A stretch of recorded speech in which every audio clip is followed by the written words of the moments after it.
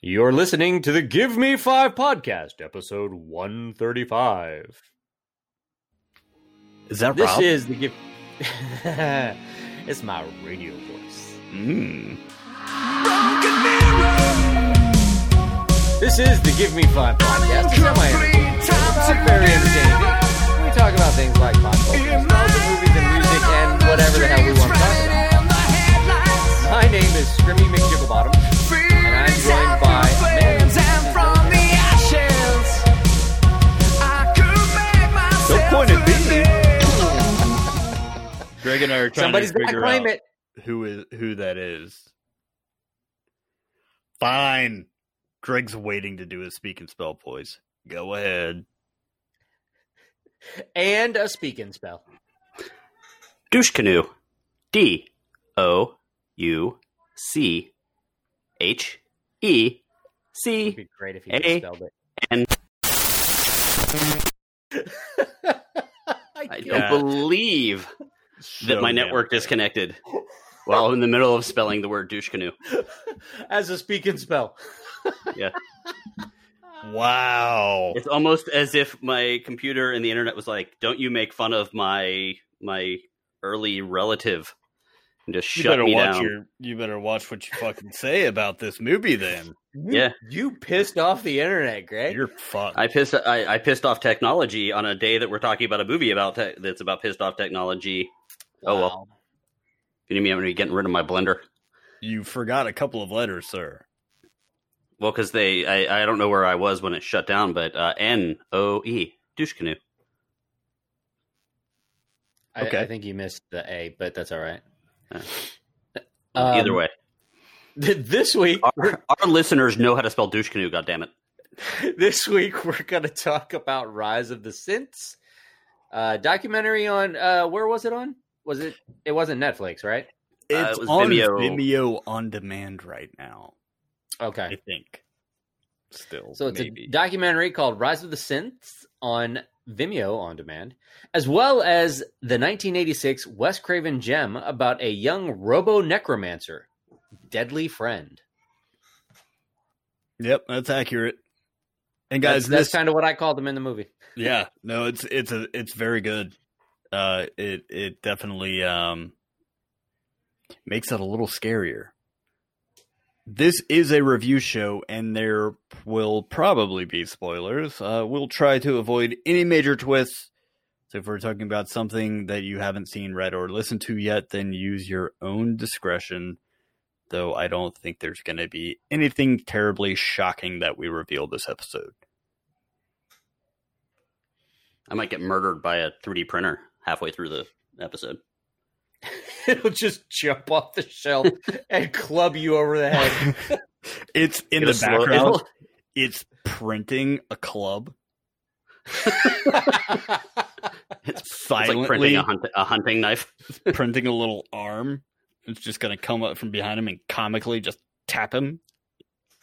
Boop. Greg's going to fall down the stairs and start twitching. We're going to talk about stairs later. Excellent. Yeah. Well, we're at the point where we ask for news. So what have you got about stairs, Greg? No, that's for the movie. And we're going to talk about that during the movie. Okay. I've seen Greg fall downstairs. And we're going to get to that. Okay. Hold your horses. All right. Well, it has been I don't want to say a rather slow news week because there's been a lot of news. It's just none of it has been pleasant or entertaining or anything. Yeah. It's, I will say I do have a little bit. All right. Since I actually did spend the entire day today at officially the reopening of Universal Studios. Oh, you have to tell us all about it. So Universal Studios is in 144 characters. Okay. Currently in phase 1, 25% capacity. Most stuff is open, not all of it. Low crowds, low lines, virtual queues. All right, so how did you find that experience? I actually found I'm turning this into a topic. I have to know. That's quite all right. I actually found it rather nice, simply because it wasn't jam packed with people.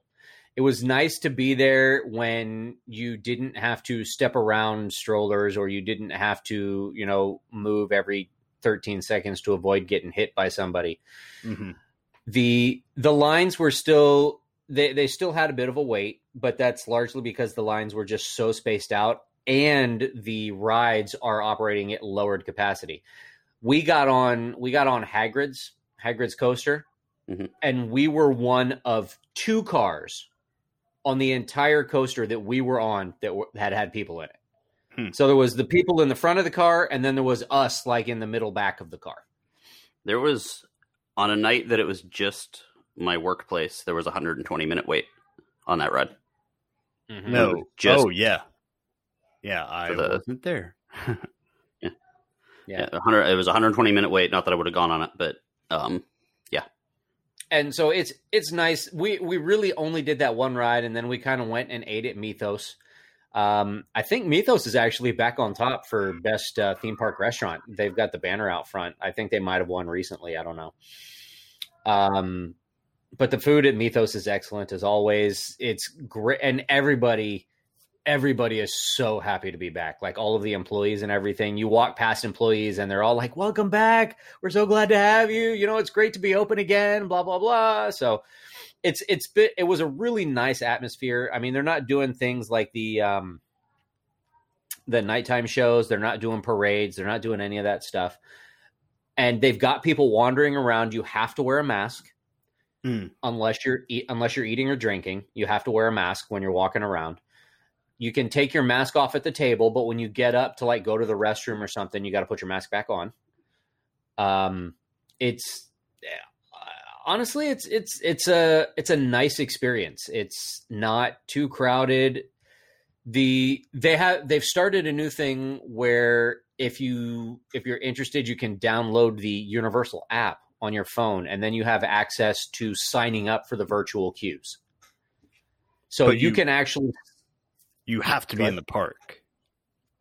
Yes. Okay. Well, do you like? I'm not 100.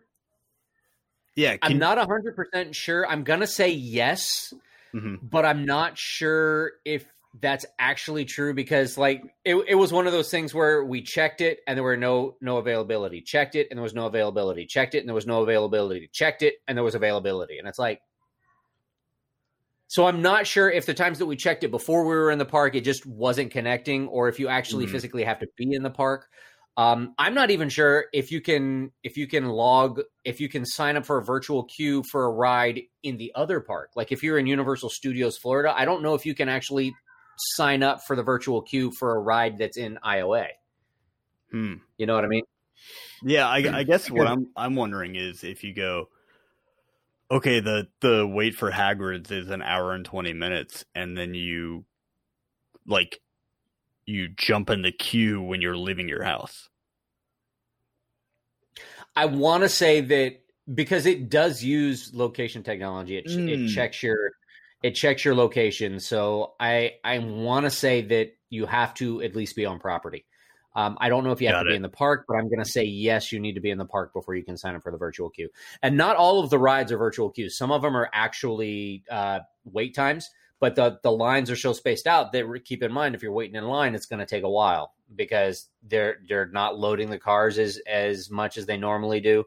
And the lines are so spaced out. The line for Gringotts, Escape from Gringotts, went from Gringotts all the way around to that bar on the right side over by that water fountain. So that's really far. Oh, wow. Okay, yeah. Yeah. Because everybody was spaced out 6 feet. So, and a lot of those people were just returning for the virtual queue. Yeah. In fact, actually everybody was returning for the virtual queue because that was the only way you could get in line. That was the only way. You couldn't actually, that was one of the rides you couldn't actually wait in line for. You had to sign up for the virtual queue. Well, I definitely, if I go soon, which hopefully it will be, I'm going to have to wear one of those masks that keeps my glasses from fogging up, because I'm a glasses wearer, and I imagine you're going to spend a lot of time in that thing, so guess just make sure you have one with a, one of those kind of what N95. Those are the ones with the. Here's N95, yeah. Yeah, or something, or like this awesome mask I get here today, which I'll model for you guys right now. Ooh, let's see. Okay, he's taking off his glasses. He had to take off his glasses. The earplugs are now out, so he cannot hear us at the moment. Rob, would you like to say anything about Jimmy? Penis. Wow, the mask looks exactly like balls on his nose. Now that he is wearing, it is a snorkel mask, but it is one of the ones with the snorkel at the top of the goggles. He does not, in fact, look like a Navy SEAL. He does not. No. And he wanted one that wouldn't fog up his glasses, yet ironically he took his glasses off to put this on. Yeah, I don't think this is for going to theme parks. I think this is for some sort of diving. I'm going to say snorkeling. You think so? Some sort of snorkeling? Yes. So I was trying to feed you the word diving. For other purposes. I was hoping you would run with it, but you did not. Oh, well, see, I got this for spelunking, actually. He's spelunking. Yeah, it's actually very cool. I look very 50-50 cool. chance that Jimmy's going to die in a cave at some point. Well, I mean, it costs $15, so that's very likely. I paid $15, so I'm probably going to die. I got it from I've seen enough horror movies to know that he's going to go into the cave and come out, and he's going to be acting a little weird, and then it's going to turn out he's possessed by some sort of like organism that has been living in the cave. And we're going to have to kill him. I'm going to do the rest of the show like this. I promise I will weep. I will be the person that you can have on camera crying as I throw the flare at you to ignite you on fire at the very end of the whole situation. So you will be mourned. Sounds awesome. You actually did remind me that I do have some news, by the way. We'll let Jimmy continue being in a mask. Okay. Oh, right where you were not done. No. I was just gonna go a little bit further and give you all some other dates, because SeaWorld opens next week, June 11th, and then Disney is opening July 11th. Gotcha. It's just all at reduced capacity. And so it's opening up just at the time that I never would go to any of the theme parks because in the middle of summer. Yeah, because I have a very large dislike of my balls getting sweaty. I'll just say it. What the fuck? I don't want to deal with that. Put my headphones back on and I heard balls getting sweaty. That's about right. Yep, pretty much. And I saw an article in my email that Johnson & Johnson was going to stop selling talc baby powder. Mm-hmm. So your balls will continue to be sweaty. No, I go all the way. I use the Gold Bond, man. I use the green one too, the medicated one. That is a burst of that wakes you up in the morning there. Woo! Menthol. Ha ha. So students, if you're listening, you know why Greg is so peppy in the morning. I am not. Anyway, let's talk about one other thing here real quick. There is we have some board game. About two things. Yeah, we have some board game fans on the show, first of all, and also out in the audience. And we also have some major Disney fans. Of course, there is a new Disney Jungle Cruise board game that came out by Ravensburger. And Ravensburger apparently is known. I'm not a big board game person. Yeah, they're known. Video. Is it Ravensburger the one who did the horror game? Maybe. They do make pretty decent games. A lot of their packaging, their artwork, everything is very Michael Ravensburger from the Trick or Treat Radio podcast that we're on, but we'll get there probably. So there is a game. It looks like it is for 8 and up. And the artwork is fantastic. The reason why I'm talking about this is not just because it looks good, and I'm actually kind of intrigued by it, but all of the artwork in the entire game was actually created by a former coworker of Jimmy and mine. Yes. Mr. Jacob McAllister. Actually, and Rob has met him as well. He was the guy at MegaCon that was like kind of repainting the toys, like blasters and things like that. Yeah. Yeah. And had the really cool like Porg art and Stitch art and stuff. Yeah. Super nice, dude. Yeah. So, yeah, very nice guy. He worked with us. He taught Photoshop and he taught art, like hand art or traditional art.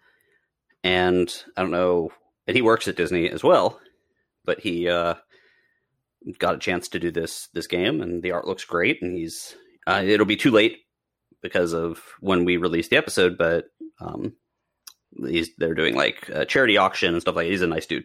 So I hope the game does really well for him, and I'm going to try to help him out by picking up a box of it myself. Box of it? How do you... Picking it up myself. There we go. With your hand art. Picking up a copy of the game yourself. Yes. And can I say that I'm really most excited for this Friday because the governor, I guess, apparently made a speech today that he's going to allow movie theaters to reopen. Ooh. Yes. I go to the movies. That is one of the things I missed the most. What movie will actually be out on Friday? Probably nothing. What's up? Yes, please. Stay fucking 6 feet away from me. Let's continue that because my misophonia or whatever does so much better with people further away from me. No, I'm really stoked about that. Being on furlough, there are a lot of times, man, during the day that I'm just like, I just want to go sit in a theater. I miss that too. Mm-hmm. I read some disparaging news the other day about AMC theaters, talking about they're not sure if they're going to survive, but man, nothing will ever replace the theater experience for me. Rob, I'm sure you share that sentiment. I love the movie theater. So do I, man. And, that's great. I hadn't heard that news, so that's really awesome. I'm looking forward to that. Did you hear that AMC was pissed off at Universal for releasing Trolls? They are, but... And they were like, we're not going to run any more Universal movies. And Universal's like, okay. That's just like... There's a bunch of other companies out there that will. Yeah, there's... I think that's going to blow over as quickly as Sony saying they weren't going to allow Marvel to have Spider-Man in the expanded universe. That's a non-story to me, really. Yeah. I don't think that'll last. Because if you decide this isn't going to last forever, If you decide to go to the movies, the options that are going to be available on Friday are The Fox Hunter, which I don't know what that's about. Becky, which I also don't know what that's about. Dreamland, coincidentally, don't know what that one's about. Hell yeah. Do I know all you need to know is Henry Rollins is in Dreamland. Oh, yeah, he is on the poster, too. All you need to know. Yeah, that one might be good. Something called Sex and the Future, which very much looks like a porn movie, but not one of the good ones.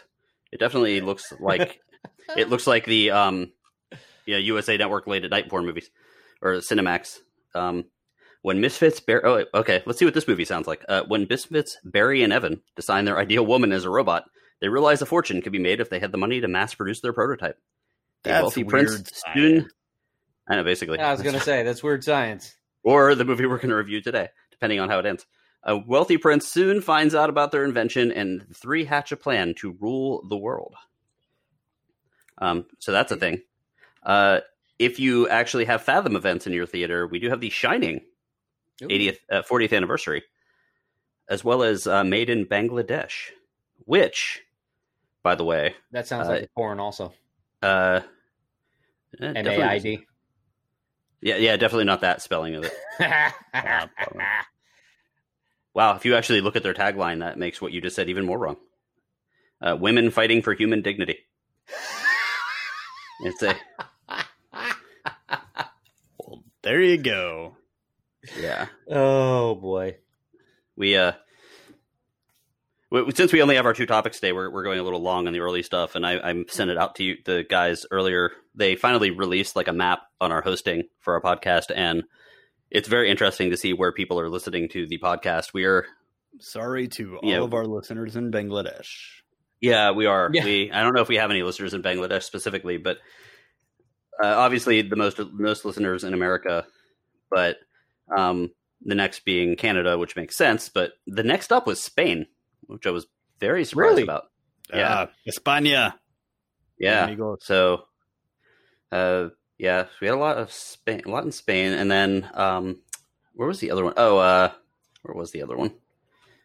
I'm trying to find the map again. This is great radio. Oh, here we go. Okay, India won. Yeah, so it's weird seeing where people are listening to us, and there's a little part of. Hell. Yeah, It kind of would be interesting if we find out that people are trying to learn how to speak English by listening to us. That'd be that a would bad be idea. a mistake. You don't want to do that. No. Farts sound the same in any language. that is true. So okay, well, let's keep the show going here, Rob. Well, Jimmy, I know that you were talking about being furloughed. Yes, sir. And we've all had to learn how to do things in this new environment that we call quarantine. And it appears as though some people have taken it way too far. So that means It's time for our segment of WTF. Welcome to Florida. Yes, sir. From the great state that the three of us live in comes the news that makes us laugh, cry, and cringe. It is. And today is a nice lighthearted story. It is not about any one in particular person. It's more about a group of people. And it's a group of people that are normally very well put together. But apparently, in Florida, a judge has been having trouble with lawyers who are showing up for Zoom meetings in court, let's say, inappropriately attired.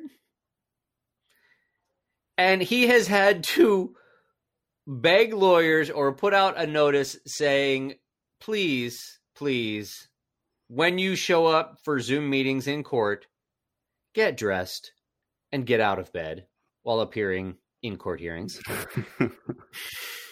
Because apparently they've got guys who are showing up with no shirt on. They had one lady who did it from she was very obviously still in bed, had the covers pulled up. There was one lady, I guess, that was in a bathing suit and threw a cover up on just to cover her bathing suit, but they very obviously knew that she was sitting out by the pool. Yeah.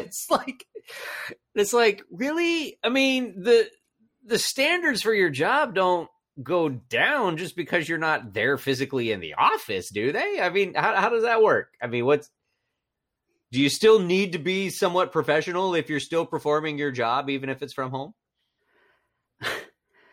First of all, I wear clothes. First of all, this judge, you know damn well he's freeballing it underneath his robes. He's like, I'm going to tell these lawyers as he's. But he's got the robes on. But he's got the robes on because, let's be honest, I would. Yeah. I'm not criticizing the judge, but a robe is a form of clothing. What if he's Scottish? True. It's still a form of clothing. Yeah, he's wearing clothes. And in the letter, he said it's remarkable how many attorneys appear inappropriately on camera. Some lawyers have no concern for ill grooming in recent weeks as they've worked from home amid the coronavirus pandemic. Mm-hmm. He said one male lawyer appeared shirtless and one female attorney appeared still in bed, still under the covers. And but not shirtless, unfortunately. And he makes a note that says, and putting a beach cover up won't cover up your poolside in a bathing suit. So please, if you don't mind, let's treat court hearings as court hearings, whether Zooming or not. Can you imagine if you, and I haven't, but I know plenty people have, maybe you guys have one of those teledocs where you have to do a FaceTime video and be like, hey doc, look at this. Can you imagine if there was my hospital sitting at the RoboDoc. beach? I'd be mad. Come on. Yeah. I've got this rash. Like, dick. Yeah. So we of course we have at least one lawyer that listens to us that we know of for sure. Yes, we do. Doesn't get dressed when he does Zoom hearings? Yeah. I don't know. We know for sure he does not get dressed? He did tell me that he was wearing his finest courtroom Speedo. Excellent. But see, the thing is if you're on Zoom and you're in a Speedo, but nobody ever sees it, nobody cares. At least put on a friggin' shirt.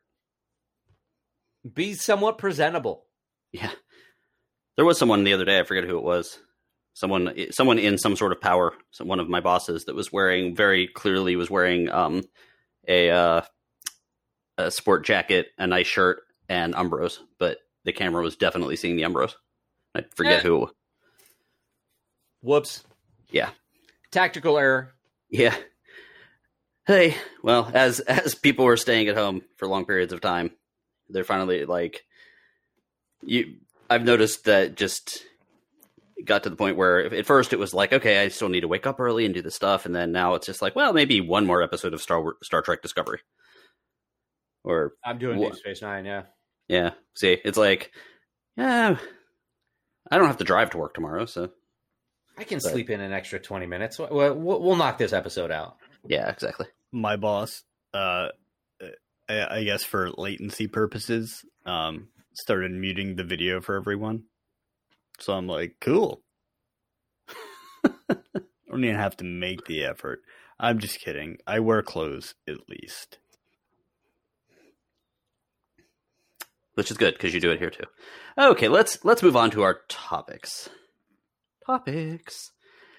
I did not actually put any notes down about this somehow. I thought I did, but I guess I did not. Oh wait, you did. Thank you, Jimmy. Yes, sir. You're welcome. So I what do we have typing in. I think we got to talk about the rise of the synths. Yes, we talked about it last week. Yeah, go ahead, Jimmy. You actually wrote it. You get to do the honors. Sure. Jimmy. The documentary that I know Greg and myself have been waiting for quite a long time. It seems like it's been in production, crowdfunded for years. Finally came out just last week, directed by Yvonne Castell and narrated by John Carpenter, kind of.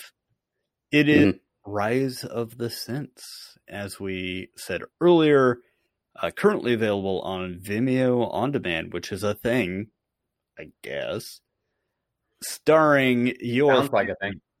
synthwave artists, Scandroid, Mecha Maiko, Ghost, The Midnight Carpenter Brute, Electric Youth, College, and Synthwriter? Ghost. Yeah, I didn't know who some of them were because when they first, obviously do Ghost / Ghost. Mm-hmm. But there's a couple people that I didn't know. Stallone is in there. He's one of my favorites. The documentary is scored by the UK's Ogre, who I am also a fan of, or Ogre. Nerds! Or Ogre. Not that Ogre. It kind of looks like him. Beard, kind of crazy hair. He does a little bit. And yeah, there's one. I wonder if that was the guy. There was one guy. He was a little more political. He was American, and he had glasses. He was and I didn't know who that was, but he was in there a lot. And I wish I remember. I wish I could. As I mentioned to Jim, so he was in a record store and he had a hat on. No, not it was. He had reddish brown hair.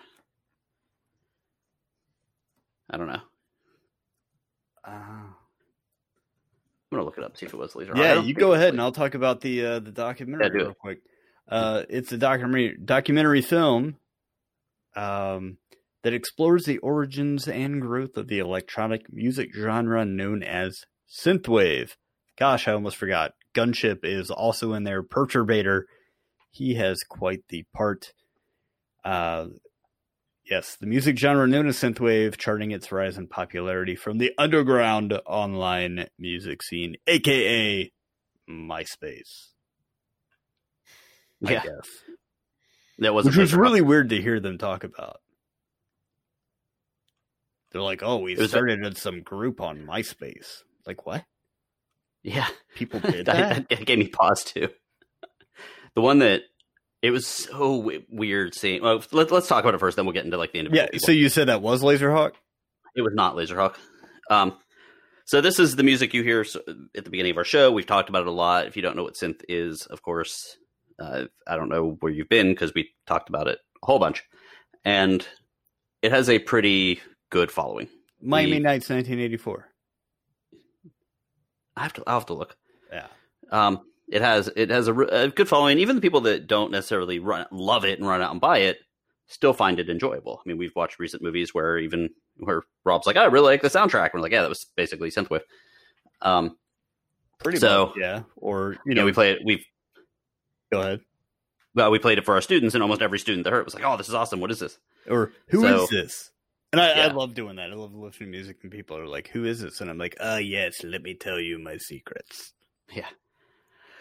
So this documentary came out, and I was really intrigued. But like, there's a lot you can say about synthwave, and most of the time, people will say it's very 80s referenced, but it's still modern, or it's I always like the people to say it's like sounds like a movie soundtrack, or it's music for a future that hasn't happened or didn't happen, and that's how we've always kind of described it. And then this documentary comes out, and I watch it. And that's how they're describing it too. I'm like, oh, yeah. Okay. Or well, if the 80s were cooler than they actually were. Yeah. Where everyone has a DeLorean. Yeah. Basically. That travels through time. Now, what's interesting is a lot of these guys, they have a very big following, but they're still pretty down to earth, and they're still, in some ways, just kind of 80s nerds, and some basically us. And when you go to the shows, there's not a lot of distance between you and the musicians, which I thought was so. It was interesting seeing them on a screen talk, because we've met a lot of these guys. Did you find that weird? Like when we were talking to or when Dance with the Dead was on, like they were like the nicest dudes.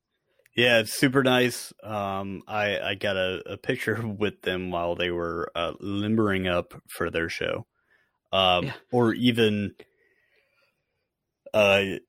Seeing Ghost up there, sitting there with his mask on, his hands were all painted black, but I feel like I know like a dirty little secret or something, because I was standing right next to him.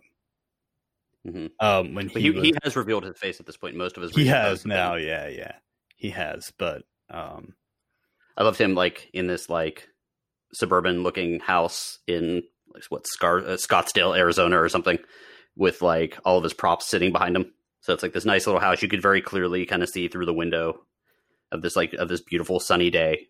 And there's like a banner with an upside down cross like over his right shoulder. I'm like, okay, yeah, that's, and very, very, very interesting conversations with these guys, which I liked. Yeah, with most of them. Yeah. There were a couple that were like, okay, whatever, shut up. Like, who was that?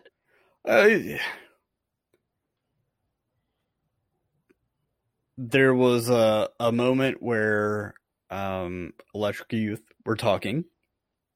Okay, yeah. They were kind of like the young man in the group was like, oh, if people want to compare us to 80s music, like, it's not really the point, but I'm completely misquoting him, but that agitated me too. I was like, dude, you're named after a fucking Debbie Gibson song. Like, don't even. Rob, you might. Did you ever see the movie Drive? No, I don't. Okay, because Electric Youth sort of started this whole thing, but didn't mean to start this whole thing, because one of their songs is played. It's called Real Hero or something along those lines, which kind of everyone knows that's seen that movie. Yeah. And because that movie is known for being synth-y, they kind of got rolled into it, because if you bought the soundtrack for the synth, it's synth enough, and they're kind of like distancing themselves from it, except for the fact that like it's the fans of that movie that made them money. So it was borderline annoying, that part. Yeah, it was like, okay. And then a little bit, but again, you're named after a Debbie Gibson album. Like, don't say that your influences don't lie in that. But anyway, and then also Scandroid. Man, it's hip to hate on hair metal, right? So every you talk to some metalheads, or you talk to anybody about metal, and they're just like, oh man, I wish hair metal never happened, or oh, let's not talk about the 80s metal. And you know what I was watching today? I was watching Judas Priest videos. You know what Judas Priest was? They were a hair metal band. Mm-hmm. Before Rob Halford lost all his hair. Even, I mean, I must have listened to Turbo Lover by Judas Priest like 80 times today and watched the video an equal amount because it was just the mood I woke up in. But these dudes are leather and they're studded and their hair's all teased and they're giving sassy looks to the camera. And I'm like, you can't pretend that shit didn't happen. A lot of good shit came out of that era. And don't tell me. And great musicians. Yeah. And don't tell me, Clayton, that your hair grows like that. Mr. Big Red Mohawk guy. He's got that reverse mohawk that's kind of like, it's the shape of like the back of a shoe, but going forward, you know, like it goes up and it's got red. But well, yeah, he said like, he talks about, what's funny that you picked that part out because when I was watching it on my regular TV, I was like, I think there's supposed to be captions on this, but you know, usually if you watch something with captions, if they're not on, but the person is speaking in French, I'm looking at you, perturbator. They still put the captions on. It's just like the hard of hearing captions that go away, but it wasn't. So I was like, at which point I stopped it, but I couldn't play it again without starting over. So I'm just like, okay, so that was the part it ended up stopping on. So I actually got to hear him say it twice because he was talking about how grunge basically wiped hair metal clean, thankfully, or something like that. Mm-hmm. And as a grunge fan, I was also a hair metal fan. You know, so I was like, that's not really. You know, it was the opposite of hair metal, but they didn't set out to wipe hair metal away. It was just a group of people that wanted something different, and the music industry wiped everything else away. Yeah, the music style basically ran its course, and then everybody moved on to something else. As it happens. I mean, that, like, look at, I don't know, that shit annoys me so bad. Didn't like alternative wipe grunge away or something? Or didn't alternative replace grunge? Or grunge opened up the door for alternative, and then it became very corporate. Like, grunge was technically all independent Sub Pop albums, and then the record labels realized, oh crap, we can make a lot of money on this. So you start off with bands like Nirvana, Pearl Jam, Screaming Trees, Soundgarden, all those bands, and then they're like, well, let's sign this band called Bush. They sound a lot like these guys because they have deep voices. And it diluted it to the point of where, I mean, you can still find it on regular rock radio. It's not on classic rock radio. Well, it is. And then you got Nickelback. Yeah, that's basically corporate rock, which, you know, then eventually, and then it bounced the other way, which is why, you know, eventually stuff like The Prodigy and other electronic type bands came. You know, the music industry is all rebounding and bouncing back and forth. You know, you ended up after it all comes in cycles, just like anything. I mean, yeah, like after the grunge and independent stuff, everything was this really produced pop music, like Justin Timberlake or NSYNC or Britney Spears. So it's interesting like that, and of course, people will usually hold on to whatever they like and hate everything else. Yeah, there's such a. I mean, the interviews couldn't have gone from one, you know, extreme to another, more than they do in this. You have DJ 10, the founder of New Retro Wave, who we play a DJ 10 track at the beginning of every episode. It's our intro and outro. 10 embraces the popularity that it's received. I was in Express the other day and a song came on and I was like, holy shit, who is this? It was Blinding Lights by The Weeknd. Yep. I love that song. That song is amazing, dude. And it's totally... I've listened to that song the 4 times I've driven in the past 3 months. I've had to put it on. It's totally what you would consider to be synthwave. It's synth driven. There's, you know, it's very cool. It's a track that makes you want to drive faster. And I'm going to use because Drive is referenced so much in this movie. Kavinsky being the kind of conduit, I guess, for synthwave becoming really popular. And then you have Electric Youth, who are very kind of almost pretentious at times. oh, well, you can say that we're synthwave, but that's not really what we're trying to do. And it's just like, you just don't get it. I'm sorry, but you're named after a Debbie Gibson album. I know I keep saying that, but anyway. And then you've got somebody like 80s Stallone, who is fucking hilarious in this. I don't remember which one he is. He's a British guy. They always seem to interview him at night, and he's like, dude, I'm old. Like, I just play stuff. He's just really funny. He said some stuff in there. I can't remember exactly right now, but Age Stallone did probably one of my favorite synthwave tracks. He's the one who talks about, you got people online, you go on, you post a song, and they're like, oh, well, this isn't synthwave. This is neo futuristic dub jungle. Urban pop. And he's just like, fucking whatever, man. And he's just so funny because he's just like obviously over 40, and he's like, he can't be bothered. I don't care. And I'll put out my music, whatever. Yeah, and one of the when I say that John Carpenter kind of narrated this, he doesn't really give a blow by blow. He's just sitting there and he's like, well, they asked me to be on this tape, which I thought was super cute, old guy. I'm on this tape because somebody asked me to. And he's like, a lot of people credit me with, doing this, and the only reason I did it, he's like, I tried to make good music. I tried to make good films. I started doing this all by myself. I couldn't afford to have somebody score my films, so I had to do it myself. It's like, I don't think anybody should be listening to what old guys like me think is cool. And then, he says he's just one of the most, one of the coolest John Carpenter things at the end of the documentary, where he's talking about,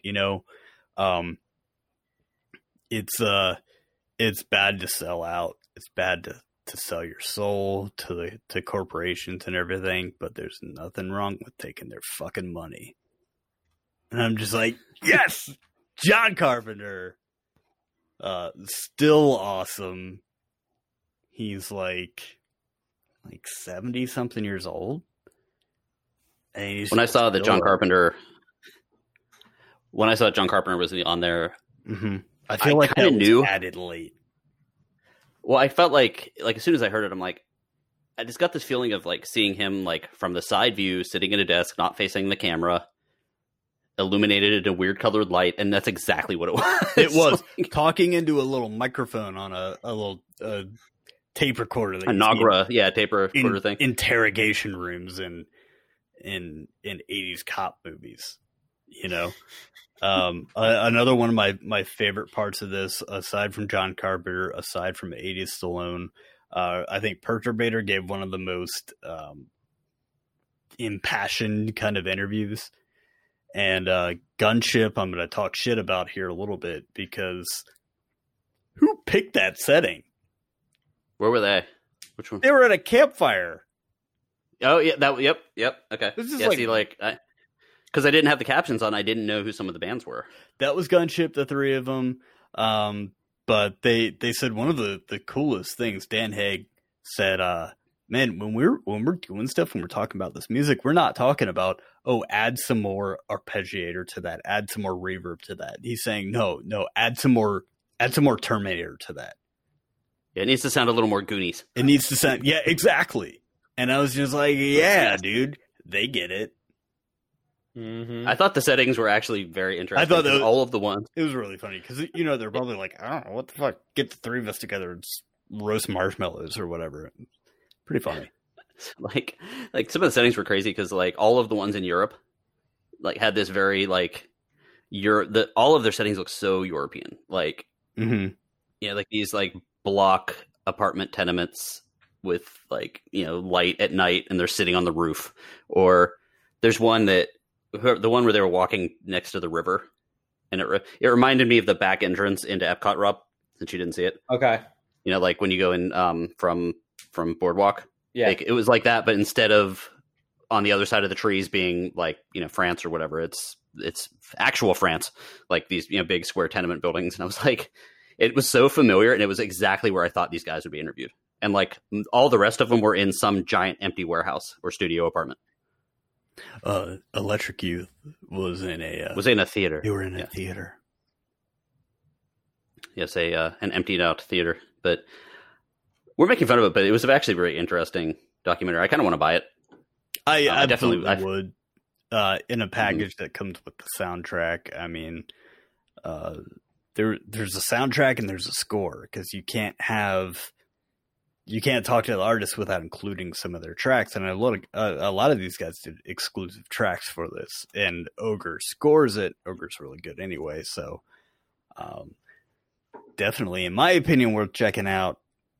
If you're a fan of action films from the 80s, if you're a fan of John Carpenter or any of the artists that we mentioned, you'll find it interesting.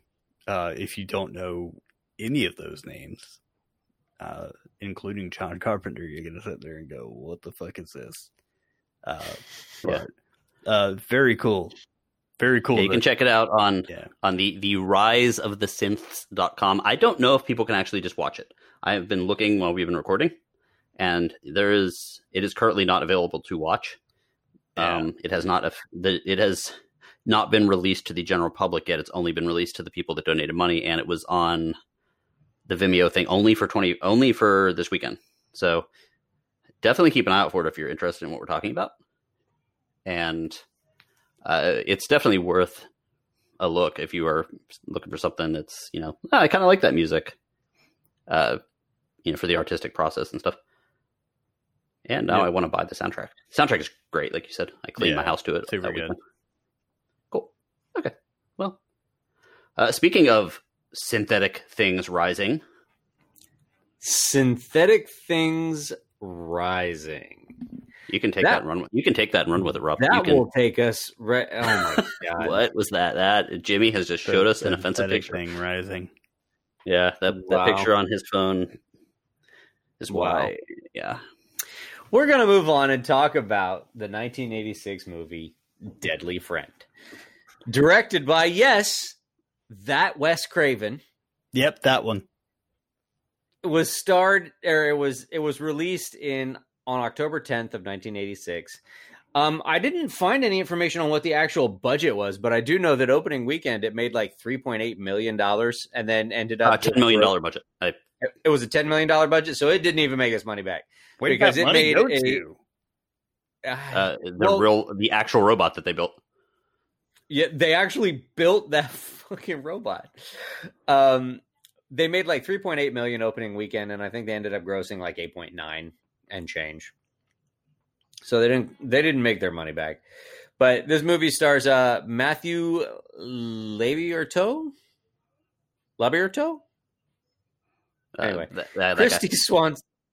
Christy Swanson, Michael Sherritt, Ann Twomey, Ann Ramsey. Jesus, was this lady ever young? No. It's like everything I think I've ever seen her in. She plays the crotchety old lady. For those who don't know, Ann Ramsey was Mama in Throw Mama from the Train. She was also Mama in The Goonies. So I think Greg actually looked up a picture of her when she was young. She wasn't bad looking when she was young. Yeah. I'm like, she didn't become famous until she was much older, but is that a cave painting? Essentially, yeah. Yeah, it was a black and white picture from like 1895 or something, I think. Let's just put it this way. Rob was aroused, but he felt very uncomfortable about being aroused. Oh, yeah, because I was like, I know where this went. Oh, God. I really wish that picture wasn't right there on his phone. So the synopsis of this movie is after his friend is killed by her abusive father, the new kid in town attempts to save her by implanting robotic microchips into her brain. Which is how science works. Totally how science works. There's nothing fishy there at all. Yeah. So What? I mean, I'll give my thoughts after you guys. What did you guys think? I am always intrigued about technology-based movies made a very long time ago, because a lot of them shoot for the stars, and looking at them today, you're like, wow. One, it was brave of them for them to try to make this movie back in 1986, or technically probably 1985 when they actually made it. Uh-huh. And then of course you're gonna be like, well, it looks like garbage, but let's compare it to what else was out around then. And you're like, okay, does it match up? Is it worse? Is it better? So that's the first thing whenever I watch a movie about the future, but it was made in the past. And I'd never heard of this. I was very intrigued. Like when you hear the name Deadly Friend, I thought it was going to be like a stalker movie or something. Yeah. And then there were, so I knew literally nothing about it until I did the search and hit play on Amazon Prime. Yeah. And I was like, wait, there's a robot in this? Yeah. And I was like, wait a second, Chris, because I saw Christy. Like the only thing I really saw was that Christy Swanson was in it. Okay, I'm like, wait, there's a robot. So it was interesting. It was fun. It had some moments of ridiculousness, and then I was like, wait, Wes Craven? So there was a lot spinning around as I watched it. Yeah, exactly my thoughts. Wait, that Wes Craven? Mm-hmm. Like, didn't he? What? Like, we'll get into that a little bit, I guess. But movie was fun. It definitely had its moments, like Greg said. It definitely had Christy Swanson in it. In the worst wardrobe in the history of Christy Swanson movies. Mm-hmm. All right, I'll give you that. Beans and all. Granted, she was only 16 at the time, so this movie kind of seemed like what I wrote down in the notes that I have was if I found out that this movie came out before Terminator or before some of those other movies, I would have been more impressed. But finding out that this came out after Terminator, this came out after Nightmare on Elm Street, I wasn't as impressed. But there was a kill in this movie that that always shows up in some of the the most ridiculous kills from movies ever list. And there's and it totally belongs there. Oh yeah, and it was. I got to tell you my play-by-play for that when we get to it. But fun movie. I don't regret watching it. Definitely not the best Wes Craven movie, and I believe you'll obviously have some thoughts on that as well. Yeah. So for me, this movie was better than I expected. I didn't really remember a ton from the first time I saw this movie, but there were parts that I definitely remembered, such as the basketball scene. Definitely remembered that. And I kept calling him throughout the movie. I'm like, he's a total nerd necromancer. Yep, absolutely. And holy shit, did he come unglued when she died. Like he's this put together like nerd techie guy who's graduated from out high school early, or was teaching in college instead of going to high school. Yeah, he's like super together. And when she dies, his reasoning goes completely to shit. He can't do anything. It does. What just happened? Yeah, I mean that it may be the victim of editing, but I was like, holy shit, he's only known her for like 2 days. But no, they had like pictures together and they'd become really close. Yeah, well, and there were certain things that they tried to show you that they had been together or that they had been hanging out for a while, because they spent Halloween together. She actually came over to his house for Thanksgiving. They met in the summer, so it had been a couple of months. Mm-hmm. So let's give a rundown for the people that have never seen this real quick. So dude moves to a new town, has a very cute neighbor named Samantha, who's of course Christy Swanson. She has a robot named BB. He has a yellow robot named BB that's like this big kind of. He looks like a smaller toy robot that you used to get back in the day, but a big version, like about the size of like Johnny 5 or something. No, he's smaller than 95. He basically comes up to about your thigh or your waist. Yeah. So you got that.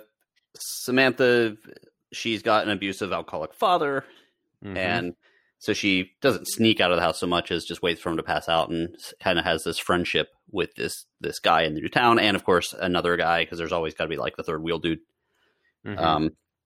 And that's basically kind of the introduction to the movie. You know, it's that very, as I always seem to notice whenever someone moves to a new town, there's always like that scene where they're like, the one sibling loves the house, or the mom is like, it's okay, you know, we got this new house, you'll get used to it, and then like the very next day everything is already unpacked in the house, and I'm like, and it makes me feel like a complete like lazy ass loser when I'm like, I've lived in my house for 10 years and I still have a box that I haven't unpacked in my office. Like, damn it. But yeah, it's got that kind of opening, meets the cute girl, and then should we talk about the end of the girl now, or do you have other stuff first?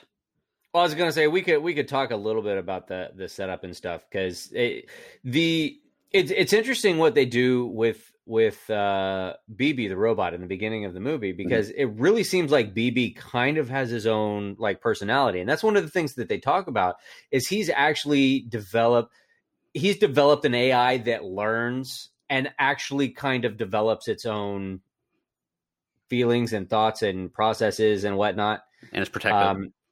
Yeah, and I strained a lot during the first part of the movie because BB does a lot of mumbling in the movie, and you think you can kind of make out words here and there that he's saying, and you're like, what did he say? What did he say? And I just couldn't get anything. The only thing I ever got from him was BB. Yeah, a lot of like weird, like little alien creature grunting. Like him and the little monster from Cat's Eye spoke the same language, I think. Yeah, very possibly. Die, humans. Also, wait, what did you say? Interestingly enough, I know this was later, but I'll mention it here since we're talking about it. You know who did his voice, right? Who did BB's voice? Yeah. Michael Landon. It was not Michael Landon. It was, in fact, Charles Fleischer? Fleischer, yeah. I know that name. Why do I know that name? Who is also known as the voice of Roger Rabbit. Oh. Yeah. I'm not going to do a Roger Rabbit impression. No, please don't. Please, Eddie. That's good. That's pretty good. He did it anyway. Yeah, I did it. And it wasn't bad. So I really gotta admit it was kind of cheesy, but I liked what they did when they would switch to like the 8-bit view, showing you like the world through BB's eyes. You know what I'm talking about? I thought that was actually kind of cool. And you knew that like trying to get that 8-bit view processed was probably the other part of the budget. Yeah. That was probably the like $6 million of the $10 million budget. Yeah. That was very much, a big part where I was like, oh, I've already seen this in Terminator. And BB, he fits into the little clique of the 3 kids and everything, and they all have a good time, and they get closer, and eventually we have an incident. So since you were talking about them hanging out, there is a bullying incident as well that happens. Oh yes. And I know I'm looking way too much into this, just some cheesy 80s movie, but I thought it was very like, it was interestingly framed where like they're walking down this side street with the robot, this guy and his buddy or whatever. And you see these kids on like motorcycles off in the distance, and they drive by, and then they seemed like way more in frame than they should have been. I'm like, what? That's weird. It seems like another movie is right over there. And then, because they like go off the screen, and then they come back on the screen. And I'm like, oh, okay, so these are the bullies. So, of course, they decide that like one guy hops off his bike and is like smacking the robot and stuff. And I really feel like these guys look like gearheads, and that they would be way more impressed with the robot and would be like, they would be more willing to steal it than mess with it. But also, if you looked at them, each one of them, as I mentioned while we were watching it, had their own version of like perfect 80s hair. Like one of them looked like the rebel boyfriend from like Facts of Life. and one of them had like the Patrick Swayze. I kind of felt like they looked like the dudes from the movie Airheads. Yeah, The band guys. one of them had the shaved sides, and of course he had the earring that was actually a feather for whatever reason. It's like, oh, okay, so you have your typical like 80s warriors, DC hoodlum street gang roaming the city. So yeah, so there's like this hoodlum thing, and that's kind of where you get the feeling what you said, Rob, where you're talking about like that BB's got like his own protective street because he grabs the one dude by the testicle. Yeah, it kind of By the lifts nuts. him above the ground for a little while by his testicles. So anyway, now the actual sad moment where this goes from being fun little love story to something different. Rob? Well, they decide that they want to basically play a Halloween prank on the crotchety old lady who lives across the street, who basically stole her basketball early in the movie. And, you know, he makes an offhand comment that BB could just crack the padlock that's on the gate outside. And they're like, well, have BB do it. So BB cracks the padlock. You know, he tries every combination and opens the gate, and they go in to try and play a prank on the old lady. So they get the gate open, and the kids go to like hide on the side of the house because they're doing like ding dong ditch or something. And he tells BB to wait there behind the hedges. Well, the door opens and she comes out, and she's like, "Hey, you kids, get off of my lawn!" And BB gets mad and starts trying to protect them. And she unloads like 3 rounds from her shotgun into BB and just blows him to shit. Which the only person, like, I'm pretty sure that every movie I've ever seen her in, she has a shotgun. So her agent, I think it's entirely Sounds possible. about right. her agent must represent her and her shotgun. Yep, she comes with one. It's part of the contract. Yeah. Part of the deal. Package deal. That's what I'm trying to say. Yep. And she looks very pleased with herself that she has destroyed this boy's robot, and he is absolutely devastated. Well, shortly after this, we get not one, but 2 major losses in this movie. Greg? Well, BB, obviously. Mm-hmm. And then Christy Swanson basically gets beaten up by her father again because of this whole situation. And of course, they're tussling at the top of the stairs, and he hits her and she falls down the stairs, and it kills her. Well, it basically puts her in the hospital, and then she dies. But this is where I was going to talk about the stairs, because were people in the 80s like way more fragile? Because there's a lot of people that die falling down the stairs in 80s movies. You broke your ass. I can tell you, I've fallen down the stairs quite a few times, and I'm still standing. Am I invincible, Rob? Am I a Terminator? No, you are not. You are not. Maybe I am a Terminator. I just don't know it yet. I watched you walk around after you broke your Yep. ass. You are not a Terminator. That hurt. That hurt, actually. I'm sure it did. It looked like I'm it pre- did. It looked like it did. I'm pretty sure I've got a chip of my tailbone still floating around in there. You broke your ass. For the record, I broke my ass because the stair broke, not because I slipped. The other part, I broke my ass cheek because I slipped. Yeah. So either way, that's when I was watching that. I was like, yeah, this killed her. Pah. Every night when I prepare for the podcast, or every time we prepare for the podcast, I always come up here to do some cleaning out of the files and stuff. And then I finish a glass of water, and I have to run downstairs before I hit record again to like get more water. And I'm always scared I'm going to fall down the stairs, and you guys are going to be like, what the hell happened to him? Because I'm laying in a heap at the bottom of the stairs. We'll be like, that son of a bitch. He's late again. What is going on? You'll be recording and just hear me in the background. I'm very badly bruised. I got better. So she gets basically knocked out. She hits her head pretty hard on the wall at the bottom of the stairs, and she ends up in the hospital. Of course, the father covers for it, and this is the least fun part of the movie because, of course, it does deal with abuse and alcoholism and all that. And when you're like, oh, this movie's so fun, especially the part where the father kills his own daughter. Oh, yeah. No, but But they, of course, the girl's in the hospital, and the father is pushing to have her taken off life support early. Yeah. I'm guessing so she doesn't talk. I guess. That's what I would do, of course. Like, really? But this is where the plot takes a turn, because our heroes decide to keep her alive somehow. Or Yeah. basically. Jimmy, you want to elaborate on that for us? With science. Yeah, well, what's his name? Ralph and his buddy go there. It should be. Yeah, sure it is now.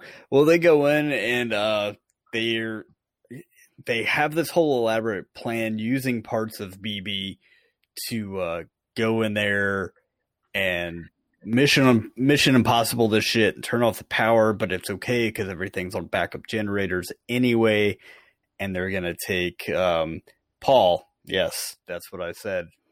It's exactly what I said. His name is Paul. But he goes by Ralph. And they're gonna, just because, while she's still on life support, they're gonna, I guess, transport her, take her out of the hospital to keep her alive. But the father, in his wishes, succeeds, and the plan goes awry when she's taken off life support 2 minutes early. So they are left to either give up and realize what a bad idea their plan is, or take her dead body, Push through, and take her to a lab and stick BB's brain into hers. and what we didn't mention was that earlier in the show he's been working with like human anatomy, and he's been mapping the pathways of the brain. So the idea is that he can take the computer chip and get it to stimulate her brain and basically reanimate her body and bring her back. So he implants this chip but has effectively planted BB into her brain. So there's some combat there between the personality of BB and the personality of Sam, and there's some confusion, and she's obviously learning to walk again, or BB's learning to walk, or whatever, because a lot of it seems like BB has taken over. She walks around with her hands in these like lobster claws, because BB had pincer hands. He sure did. Which I actually liked, because that was one of those things where, because they focused on the lobster claw hands. Looks like one of those little toys that kids get where you squeeze it and the little hands close. The little claw closes. And they focused on it in that sequence with the moped guys. And then when she started doing that with her hands, at first it was like ridiculous. Then it was like kind of like sad in a good way and creepy, which I kind of, even though it looked ridiculous, I kind of liked it. Yeah. Yeah, it looked completely ridiculous. It looked like she was doing a really bad zombie. And I didn't even pick up on that, honestly, until you guys made that connection. They're just like, man, she's not really good at whatever she's doing. Yeah, well, and I think she got hammered for being a bad actress. Like, that was one of the complaints, was that her and the male lead were just terrible. And I'm like, I really don't think she was that bad. I mean, I've definitely seen worse. Mm-hmm. But so it's all about from this point on, it's all about her acclimating to, oh, hey, I'm alive again, or am I? And BB's like, I'm alive. What happened? And she kind of at times goes apeshit crazy. And one of the first things she does is basically kill her father. Yeah. Her father, by the way, named Harry Pringle, which is kind of funny. I think I would be an abusive alcoholic if my name was Harry Pringle as well. Very likely. Played by Richard Marcus, also known as Dick Marcus, which is funny for anyone who knows me. A relative? Yeah, apparently. I'm the last Marcus boy. Actually, my son is. But anyway, so kills the father in a very fun way. This is when it kind of takes a turn. I guess right at the point when you see the opening of the skull or whatever to put the chip in. it starts getting a little bloody. And then a little ridiculous all at the same time. and then so they of course, because it's Wes Craven, there has to be some sort of very large furnace in the basement, and robot Christy Swan said, "Oh, there's a terrier. Hello, terrier. Look at that belly. Look at that belly." He can't hear you, That was embarrassing, but that's okay. Yeah, Wes Craven loves burning him some child abusers. Yeah, that's true. It's kind of his thing. Yeah. So she basically robot Christy Swan. So at this point, it's just a chip, right? Like they didn't redo the entire body with robotics, did they? No, it's just. I didn't think so. But she is able to be extraordinarily strong and basically lift up her abusive father and pin him against this thing, burning him, and then tossing him into said thing. He turns into the Red Skull, basically. Yeah, he does. It's nice and creepy. And it was some nice little makeup job because they actually burned away part of the cheek on the left side, and you could actually see his teeth when they pulled them out. Yeah, something that would... Although that was kind of neat. Something that would be done with a little piece of green screen now. It looked really good. Definitely a lesson learned there from burning one Fred Krueger. It is a good-looking terrier on Jimmy's shoulder. He's really cute. He had to get a bath the other day because he stuck his head in a fire pit. Kind of like Harry Pringle. Yeah, pretty much. Thankfully, the fire pit was not on. So basically, the murder spree begins. And let's just say that she's not right because of the fact that she did die. And as you know, in movies, if someone actually does die and comes back as a robot or a reincarnated pet, for example, they're going to be not quite right. Yeah. Strong cemetery vibes. So things went definitely awry. But that does lead us to one of our most entertaining moments of the entire movie. Yeah. So Rob said that they were playing Ding Dong Ditch. They were actually trying to get back their basketball. Yes. Because you always go to the creepy neighbor's house that threatened you with a shotgun on Halloween night to get back your basketball that went in their yard. And that's what led to BB getting killed and eventually Samantha getting killed. So Samantha bought the Samanthanator. Ooh, I like that. Okay. Samanthanator. Yeah, the Samanthanator goes to Samantha bot sounds like a sex bot. Yeah, it does. It goes to what's her name? Elvira's house to get back the ball, and you got it. This is you. You pick this movie, Rob. You get to the honors. So she gets into the house. Elvira gets her shotgun because she hears somebody in the house, and then she wanders around the house, doesn't find anybody, comes back into the room that she was in. And Sam jumps up behind her and throws her against the wall. Reaches down, picks up the basketball, growls at Elvira. Which is a Voight basketball. It is. Growls at Elvira and then just chucks the basketball directly at Elvira's head. Which then explodes on impact. I mean, and I'm talking explodes. It's glorious. Shit went everywhere. And then, if that wasn't enough, the headless corpse runs around the room like a goddamn chicken with its head cut off, just bumping into shit, bleeding everywhere for like 10 to 15 seconds. Absolutely hilarious. Yeah, Greg and I both lost it when we watched it. The basketball rolls in, and I go, "Oh shit, that's a Voight basketball." You might remember Voight if you were lucky enough, as when we were younger, we got to play dodgeball in school. All the dodgeballs were Voight. And I can, as you said, dodgeball in school, I could smell the dodgeball. Yep, and I could hear the dodgeball. And you could see the white, the white stenciled on Voight, and the little lines of texture on it. Yeah, and when that scene happened, I'm sitting there screaming, "Holy shit, death by basketball!" And I'm going, I've seen this in. She should have died. I've seen so many lists, so many video lists with this kill in it. And it was just this like weight was lifted off my chest, I guess. I've finally seen the movie where it came from. Excellent. And was it worth it?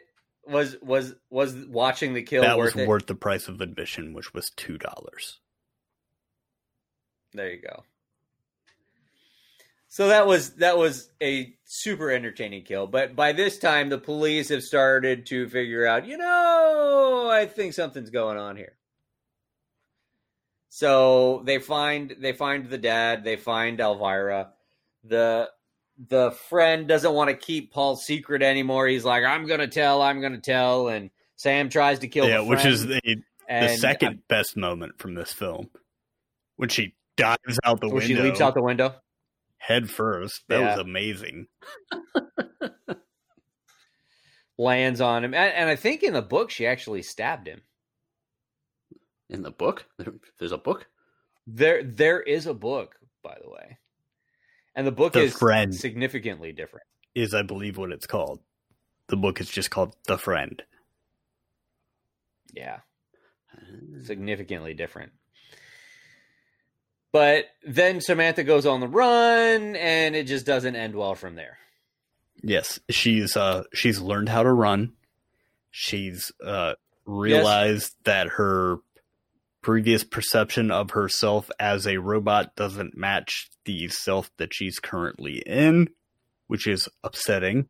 She's starting to become, and she's also starting to become more confused because she's experiencing parts of Samantha and parts of BB. Samantha is starting to take over.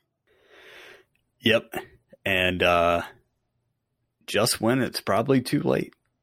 Because that timer with the amount of time left on the movie was just getting lower and lower. And I'm like, this isn't going to end happily. No. They're not going to hop into a car and ride off into the sunset and a man and his dead robot girlfriend. Yep. Yeah. So the police corner her.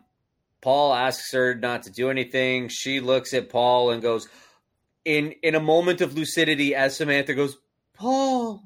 And he's like, oh, what? And then she goes, hey, and runs at the cop, and the cop shoots her. Yeah. Which is the least scary thing about this movie. I mean, yes. She's just like yelling as a robot. I'm just like, I'm surprised the cop didn't drop his gun laughing. Hey, man. Oh, I'm so scared. Well, what is that? Well, I do think that at some point they saw her pick up that guy and throw him like 40 feet into the other car. By his testicles. I believe it was 30. Okay, 30 feet into the police car. So they knew that something was up. So they wanted to shoot her as opposed to let her get her hands on them. Killing the guy, by the way. I guess another one where I wasn't sure if that would kill somebody. If I got thrown 30 feet in the air by my testicles, I think I would actually probably survive that. I thought you were a Terminator, Yeah, Craig. but if she threw you... If only we had a YouTube channel to test this kind of thing. If she threw you 30 feet with enough force to get you 30 feet into a vehicle that was coming the opposite direction. Yeah, I guess so. Gotta build a man-sized catapult. Yeah, contact Mythbusters. We're doing this. So we want to grab our friend by his testicles and throw him 30 feet into an oncoming cop car. We're not going to touch that. No. You need to make a robot arm that does it, first of all. Yeah. Anyway, let's move on there. So, yeah, that's pretty much not a happy ending. Does the friend die? Or just get severely fucked up by a very large robot? Oh, no, there's one more thing. Yeah. The friend does not die. However, I believe the friend does die in the book. What was his name? I feel like Ted? Rob wrote at least one. I feel like Rob wrote at least one paper on this in college. The friend makes it out okay. But Paul, who just can't let it go. Let it go. goes back Let it to the go. morgue to try and bring her back to life. And when I saw it, I'm watching it with Greg. I'm like, now wait a minute, she's already dead. What in the hell is shooting her with a gun gonna do? And then I realized that it wasn't her body that was dead. It was just her brain. And when he stimulated her brain to make her body work again, she was fine. But then if you kill the body, then everything else falls apart too. So he goes to the morgue to try yet again to bring his girlfriend back to life, our little young robo-necromancer. And when he pulls her drawer out at the morgue, he waits till everybody's gone. He pulls the drawer out at the morgue, and inexplicably, for some reason, she wakes up, reaches up, grabs his neck, and then like a robot skull just tears its way out of Samantha's head. And robot arms tear its way out of some. I mean, it's like, where the fuck did I'm all like, this this is another from? dream sequence, And- right? No, it wasn't apparently. know. It And was bad. it breaks his neck, and that's the end of the movie. I'm like, what the hell was that? That was the question I was going to do for this week. It was awful. The best jump scares, like at the end of movies, like surprise things, like after the end of the movie. Oh. But I forgot it until. But it's not now. your episode, We'll have to Greg. do this. Until just now. I know, but we're all, we'll have to figure it out. Maybe we'll do that some other day, or maybe our fans can do it. Yeah, come on, fans, do something. Do something. Do a top fans. 5 list of the best jump scares at the end of movies, like Carrie, or this one, or maybe other Gary? ones. Or He's in my list. Jumanji. Was there one in I Jumanji? don't know. There is now. There should be. Yeah. Snake jumping out of Jack Black's ass. I don't know. I don't know. So this movie was a little out there, and initially, it wasn't supposed to be that far out there. Wes Craven and the screenwriter Bruce Joel Rubin, they apparently disowned the film after being forced to make changes that they didn't like by the studio. There were a lot of things that they were forced to change once the studio realized who Wes Craven was, which seems kind of stupid that they hired him not really knowing who he was. But they're like, oh yeah, you can do your Wes Craven stuff. Do that and make it gory and make it bloodier. And it was like, okay. But Wes Craven initially wanted to do a movie that explored the love connection between the two kids, between Paul and Sam. And he wanted the horror from the movie to come from the exploration of all the adults around the kids. And he described all the adults in the movie as monsters in human skin. And Which is weird because that's how we describe Rob when he's not on the episodes. Absolutely.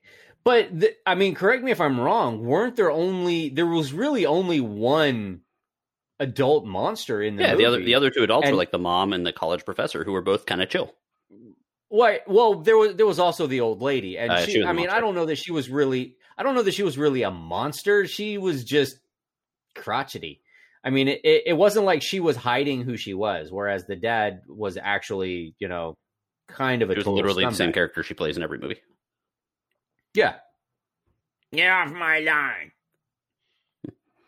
With that same little slur that she seemed to always have.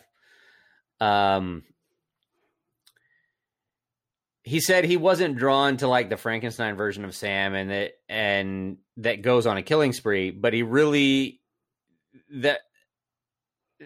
to me that really only left, like I said, the dad and the old lady as the monsters.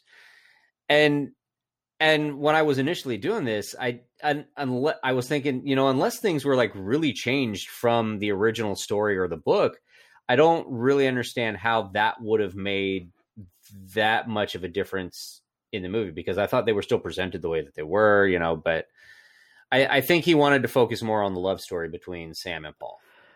Like, far be it from me to get in the way of an auteur like Wes Craven, rest in peace, and I totally forgot he died, so fuck you, Rob, for making me sad. You're welcome. Yeah, but the most interesting Suck my thing in the movie about the dead girlfriend robot is obviously the dead girlfriend robot I don't know why. Like, usually I have been very, like, I don't like when they mess with the artist's original idea. Mm-hmm. But you could see where the movie executives might be like, hey, so we built this $20,000 robot and we made a movie about a dead robot girlfriend. And now you're saying the movie wasn't really about that? Like, I could see where they might be like, what? Yeah. Well, and I think part of it was the movie didn't test well. The movie didn't test well when they took it to test audiences, and they wanted to add a little bit more gore. And the audiences liked the scenes that were a little bit gory, so they actually made him add in like 3 to 5 scenes that actually they insisted on them getting progressively gorier as they went along. So and I think the culmination was the basketball scene. And I was doing some research on this, and I found out that for that basketball scene, they had a fake head of Elvira on a dummy that basically they hurled a basketball at when it exploded. And they literally stuffed the fake head with real cow brains that they had gotten from a local butcher. Yes. So when the head exploded, that is actually cow brains that are exploding all over the wall and on the floor and shit. Just ridiculous. And I thought it was funny that Wes Craven himself was really, really kind of jockeying for the position to get to throw the ball at the head to get it to explode. But it ended up he had to end up relinquishing it to these special effects guys because they're the ones that had to do it so that it exploded right. But he really wanted to throw that ball at the head. Can't blame him. Who doesn't? Yeah. And that ending where the robot comes out of Samantha's skin was 100% studio interference. That scene was conceived of and insisted on being put in by the head of the studio. He's like, "Oh, I thought of this. This will be great," and made them film it and People put it in were the like, studio. well, or put it in it's the a dumbass idea, but you got all the money, so sure. Yep. I was like, what the fuck is happening? Oh, this is clearly another Wes Craven dream sequence. Oh, it's over. Okay. Never mind. Nope, that's okay. Well then. Excellent. That was fucking dumb. So, yeah. Yeah. So, but Greg was not incorrect. That robot actually cost $20,000 for them to build. I wonder where it is now. And it was a functional robot. It could actually lift up to 750 pounds. So can I. If I wail on my pecs. It's because you've got so much work with that elephantitis balls you got True. going on. Yeah, I gotta do one of those doctor visits through the webcam. Does this look right? They're Doc? like, hang on, there's some kids playing volleyball behind me.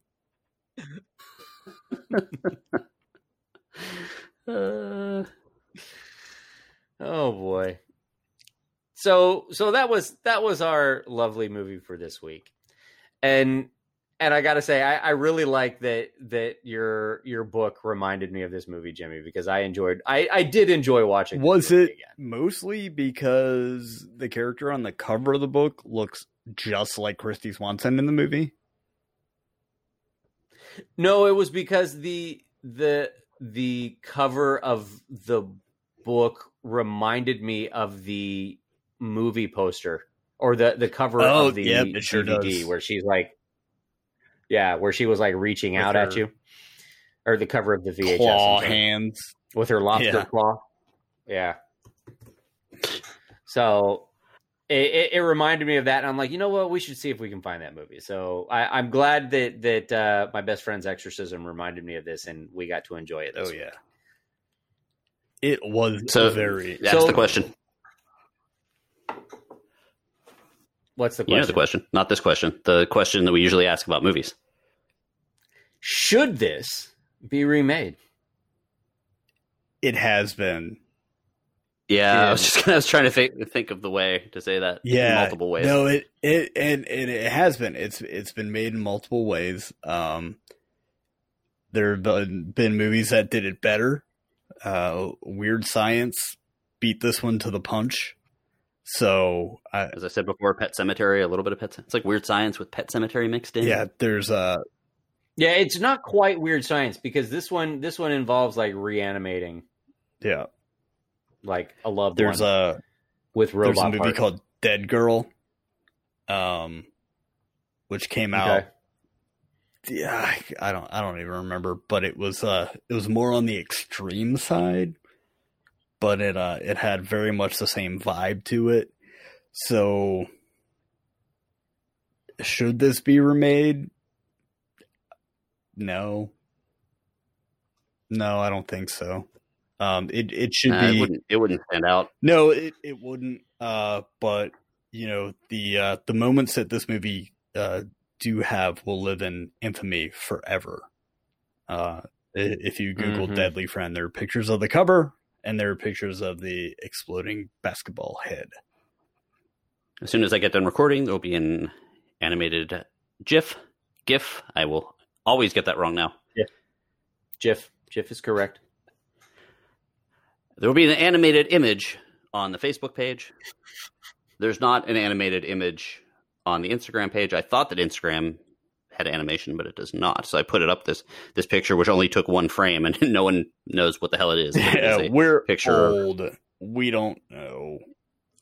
Yeah. So like there's this image up there that says soon, and it has a picture of some old lady about to get hit in the face with a basketball. Oh, you so did people that? might think. Yeah. And it was like, yeah. And it doesn't actually move, but I decided to leave it up there. So, oh well. Excellent. Yeah. And I think they could remake this movie if they wanted to. It would probably require a drastic rewrite. They'd have to change a lot of stuff involved in it. But I mean, this is not a topic that I'm certain that we will at some point see this topic again. We'll see this story again in some other iteration.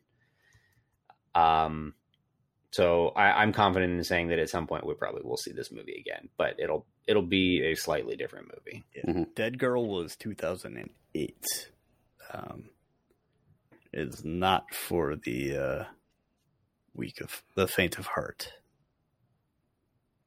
Interesting. So that leads us to our question. The top 5 question of the week. Go ahead, Rob. Is give me your top 5 creepy neighbors. Okay, so the one across the street is really nice. Not really that creepy, but in movies and TV. Okay. I'm talking about movies and TV. That is correct.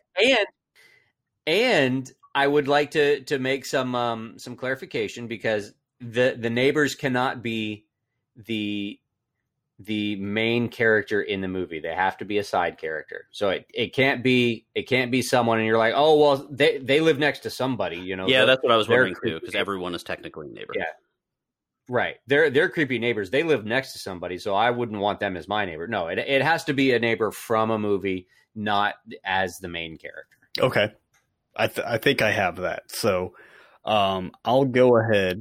And it has to, I was going to say, and there was one more. It has to actually be a neighbor of, either close by or directly next to, somebody in the movie. Okay. Right. Like I don't think like Buffalo Bill from Silence of the Lambs counts because he is somebody's neighbor, but I don't think he's anywhere near Clarice Starling or anything like that. Yeah. Okay. Well, I think I have that covered. Go for it. Yeah. If I could only find my list. Oh, shame on me. Shame on me. So I've got it. I'm going to go ahead and kick this off, as is my lot in life, as I've said, with my number 5, and that's going to be Wayne Mackey, or Officer Mackey, from the film Summer of '84. He's creepy because of how normal he is, and then he's creepy because he's fucking crazy. Spoiler alert. Fantastic film, Summer of '84, ironically played by a man named Rich Summer. And it's crazy because growing up, I think we all knew somebody like Wayne. Yeah, might be a couple of those on my list. Number 4 is going to be Gary from the movie that Rob introduced me to. That's Game Night, played by Jesse Plemons. Funny. He was he was great so in that weird. role, wasn't he? That's a good one. That is a good one. Number 3, Old Man Marley from the movie Home Alone. He was creepy, but he was just misunderstood. Played by Robert Blossom. Number 2, and I'm just giving their names because I feel like it. You guys don't have to. Number 2, this was difficult for me, but I'm going to put Lars Thorwald from Rear Window. He's the neighbor of Jimmy Stewart, played by Raymond Burr, who may or may not have killed his wife. Spoiler alert, he did. Number 1. That's the movie that Disturbia was based on, right? Movie a lot of movies are based on. Yeah. So great. So good. Do yourself a favor and watch Rear Window if you haven't seen it. Number 1, the Klopeks from the movie starring Tom Hanks, The Burbs. Whole creepy family. Yep. And you got my mind wandering as you did that, and there's a couple that I was like, oh crap, I forgot about those guys. Yeah, we try to. You'll have a couple that I forgot about. Yeah, well, you had the Klopeks on there. I've never actually seen The Burbs, so I tried to avoid stuff that I didn't see, and then we were talking. And then you mentioned the what's shit? I have it. The guy, Rear Window dude, Lars Thorwald. Yeah. And I was like, oh crap! And it reminded me of like one of the ultimate scary neighbors, Boo Radley, which was not on my list, which should have been from To Kill a Mockingbird, because he was, but of course turned out not as scary, more misunderstood. So let me give you my honorable mentions here. Go for it. They're not necessarily scary, but they are terrible, terrible neighbors that I would not want to live near. Ugly naked guy from Friends, who lived across the street from Monica and Rachel, who was in fact an ugly naked guy. Todd and Margot Chester from National Lampoon's Christmas Vacation, the Uber 1980s preppies, yuppies, whatever. Mm-hmm. Yeah. Mm-hmm. I wasn't talking to her or whatever. I wasn't talking to you. I was talking to her. But anyway, and also I always got a very creepy pedophile vibe from Tom Anderson. You know who Tom Anderson is? The perpetually sweaty neighbor of Beavis and Butthead. He was always like sweating and making them mow his yard and stuff. And yeah, I got a weird vibe there. But maybe that's just how he was drawn for another Roger Rabbit reference. But anyway, let's go with the real ones. Sid from Toy Story. Okay. Toys remakes them, although probably misunderstood. Because, they were just toys. All of us destroyed our toys. The Castavetes from Rosemary's Baby. Ruth Gordon and Sidney Blackmer. Actual Satan, whatever. Or Satan necromancer? Not necromancers. We said that too many times. Actual Satan necromancers. Actual Satan necromancers. We'll go with that. Like I said, Lars Thorwald did make it onto my Sammy onto Davis my list. Jr. made a whole movie devoted to the devil. Album. What? You're rubbing off on me, you damn devil necromancer. Fuck it. I'm not talking anymore. Necromaster would totally be my wrestling name. Satan Necromasters. That's the name of this episode. Summer of '84 and Mr. Wayne Mackey. And man, the dude that creeped me out in movies for my number 1, Kurt Dusander. That is Ian McKellen's character in Apt Pupil. Oh yeah, that movie. I used to watch that movie all the time because we had it at Blockbuster because it was like on the wall forever, and everyone would call it Apartment Pupil. And because of they thought it was the abbreviation for apartment, but it was not. But there was something about how evil and blue Ian McKellen's eyes looked in that movie that just freaked me out. So that he ended up as my number 1, although the top 3 were very interchangeable for me. Fair enough. Well, I'll go ahead and do mine. I've got at number 5. I also have Wayne Mackey on my list. Summer of '84. At number 4, a new entry that neither of you mentioned, I'm going to put Jerry Dandridge.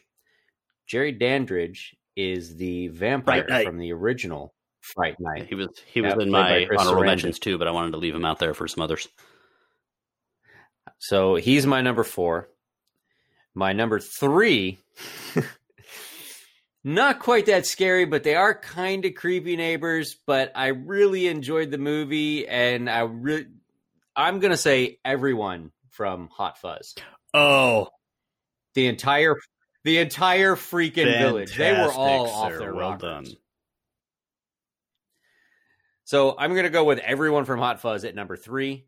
At number 2, I'm going to include one of those nightmare neighbors. And that's going to be Abel Turner, played by Samuel L. Jackson in Lakeview Terrace. I did not see that movie, or even know it existed. Yeah, it showed up on some research. Have not seen it. Really terrorized that family. But at number 1, I'm going to list a couple that did not make either of your lists. And that's going to be Mom and Dad from The People Under the Stairs. Oh, another fantastic Wes Craven film. Mm-hmm. Wes Craven makes the list. Very good, sir. And that'll be my 5. Nice. Very, very nice. Well, guys, as usual, we like making our own lists, but we like hearing yours as well. So, you can reach us by emailing us at giveme5podcast@gmail.com, or you can find us on Twitter or Instagram, giveme5pod. And let's see, and make sure as you're listening to us, if you like what you're listening to, and you happen to be in where are we not represented? Bangladesh? Sweden, was it? Yeah, well, we had one in Sweden. No, you said we had one. If you happen to be, yeah, so Bangladesh. If you are there, please write a review and like us and whatever. We apologize that we do not have our Bangladeshi or whatever language is over there is a little rusty. It's a little rusty right now, but please, by all means, and just think you can actually go onto our store, giveme5podcast.threadless.com, and you could be the very first person with a Give Me 5 Podcast t-shirt in Bangladesh or India or Spain. You could do that. You could buy that. And you could walk around and people would be like, I want to ship some over there just so we can see somebody just like wandering around in the street. Like some homeless dude in France with walking around with one of our t-shirts and like a glass of wine. Yeah. I want to see that. I'm okay with that. But anyway, so we got a store, giveme5podcast.threadless.com. Bengali. Jimmy. Bengali. Thank you, You're Jimmy. welcome. Yeah. Bangladeshi. Yeah. I'm so sorry. Our friends in Bangladesh, you can direct your hate mail to Greg at giveme5podcast.com. If you were interested in recreating some of the magic that we are experiencing here, though we are quarantined, we are recording with the lovely service called Squadcast. With our clothes on. Yes. We are all clothed. Greg, tell everyone out there in Bangladesh how they can. I'm actually trying to figure out how to say sorry in Bengali. Yeah, Bangladeshi. I am trying to figure it out, and it looks like it is okay. So let's hear. Let's say there's Dukita. Yep. Thank you. Anyway, yeah, what we do is we use this thing called Squadcast, and Squadcast allows us. Probably just said I will murder you. I'm going to be in so much trouble. It's going to be an international incident because of this podcast. Anyway, we use a thing called Squadcast where I can safely sit at home away from these guys and any Bengalese hit squads that want to murder me for saying something terrible.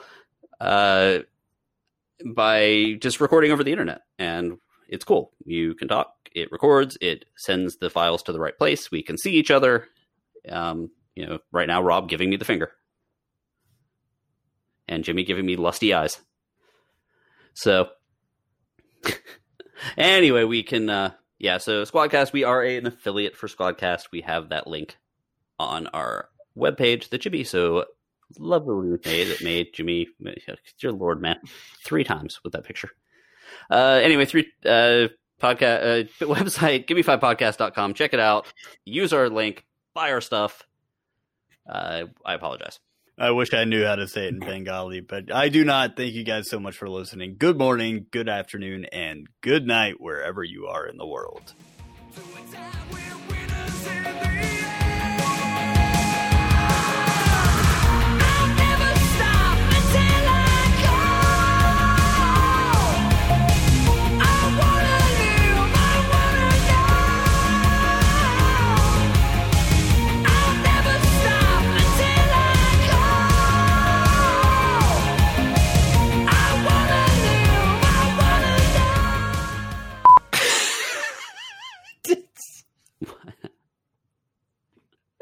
It totally sounds like somebody farted again. No, I was crossing something out on the page. That was actually not a fart this time. That was this. That was that. It's just a pen on paper. Okay. Jimmy, can you say the thing? Jimmy, your mic isn't on. I turn my... He's laughing quietly.